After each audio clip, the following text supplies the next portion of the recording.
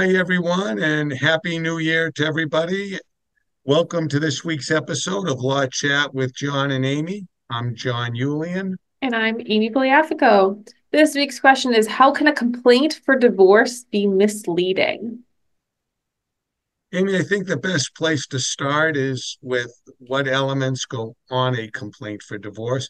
And if you were to look at a complaint for divorce, it has pretty straightforward information. It has who is the plaintiff, meaning the person filing for the divorce, who is the spouse, referred to as the defendant. You put the name, what county is it in?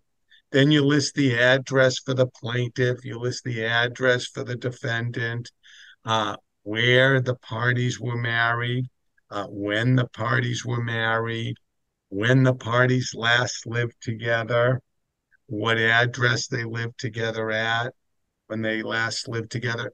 If there are any minor children of the marriage, that gets listed.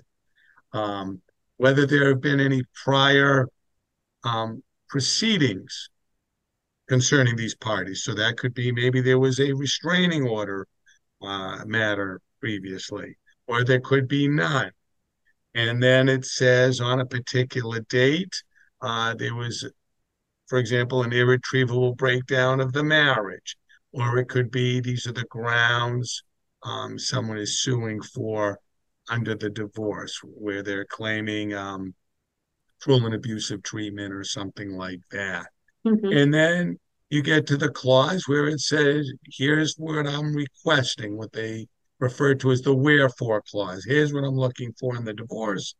And then it gets signed and dated. So, with what I just described, Amy, it seems like a complaint for divorce is fairly straightforward. Yeah, it is straightforward, except that the wherefore section can be a little bit misleading. So, one of the sections in the wherefore, it talks about custody of the kids, and your option is to choose plaintiff or defendant gets custody of the kids. Well, what if you agree that you guys should have joint custody of the kids? You're obviously going to choose yourself because you don't want to give up your rights to custody down the line. But when your spouse receives it, if they don't understand that, they could look at it and say, hey, my spouse is trying to take my kids from me.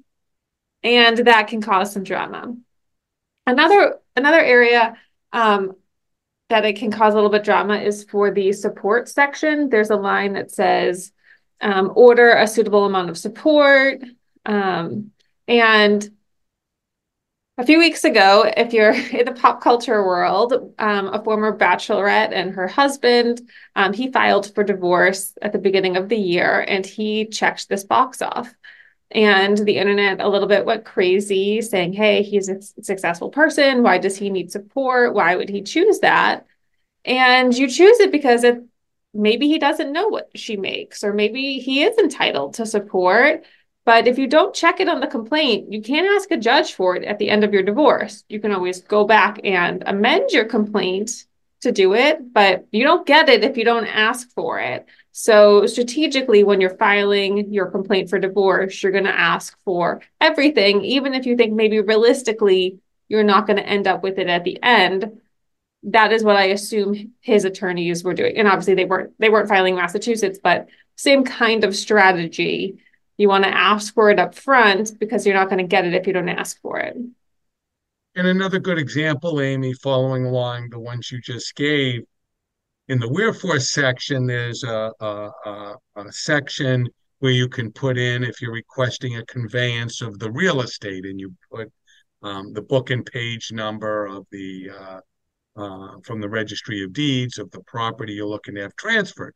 And once again, someone will oftentimes check that box and say they're looking for a transfer of what was the marital home.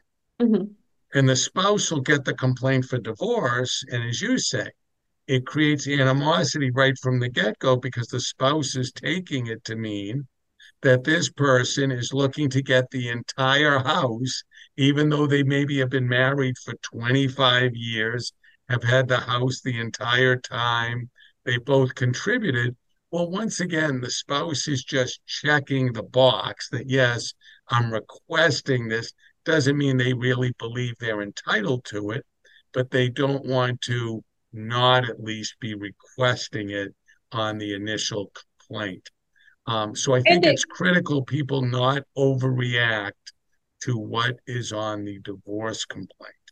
yeah, the Massachusetts complaint has like six or seven check boxes in that wherefore section.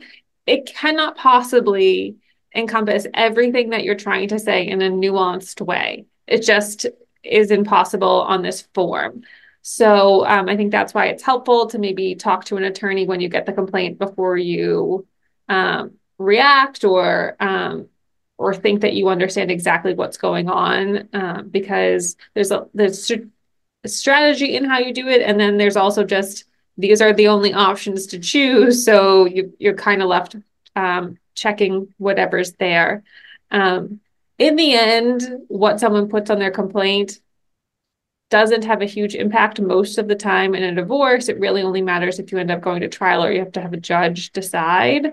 Because ultimately 99% of divorces end in a negotiated agreement. So, but it is best practices to ask for anything that you might be entitled to right at the beginning.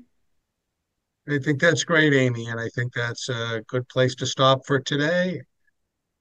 I agree. Thanks for joining Law Chats with John and Amy. We look forward to chatting with you again next time. If you have a question or comment, feel free to email us at info@yulianlaw.com. Remember that Law Chats with John and Amy is intended as a general reference and considered general advertising, and listeners should check for changes to any applicable laws and consult with an attorney on any legal issue. The information provided does not constitute legal advice, and any thoughts or commentary by the podcasting lawyers is provided as a service to the community and does not constitute solicitation of legal advice. The lawyers in the law firm of Julian & Associates PC make no warranties and disclaim all liabilities for damages resulting from its use. Nothing provided in the podcast should be considered a substitute for advice from counsel. No attorney-client relationship is formed by listening or participating in this podcast, and in the event that the podcast receives emails about the subject matter, no attorney-client relationship is created via the email communication.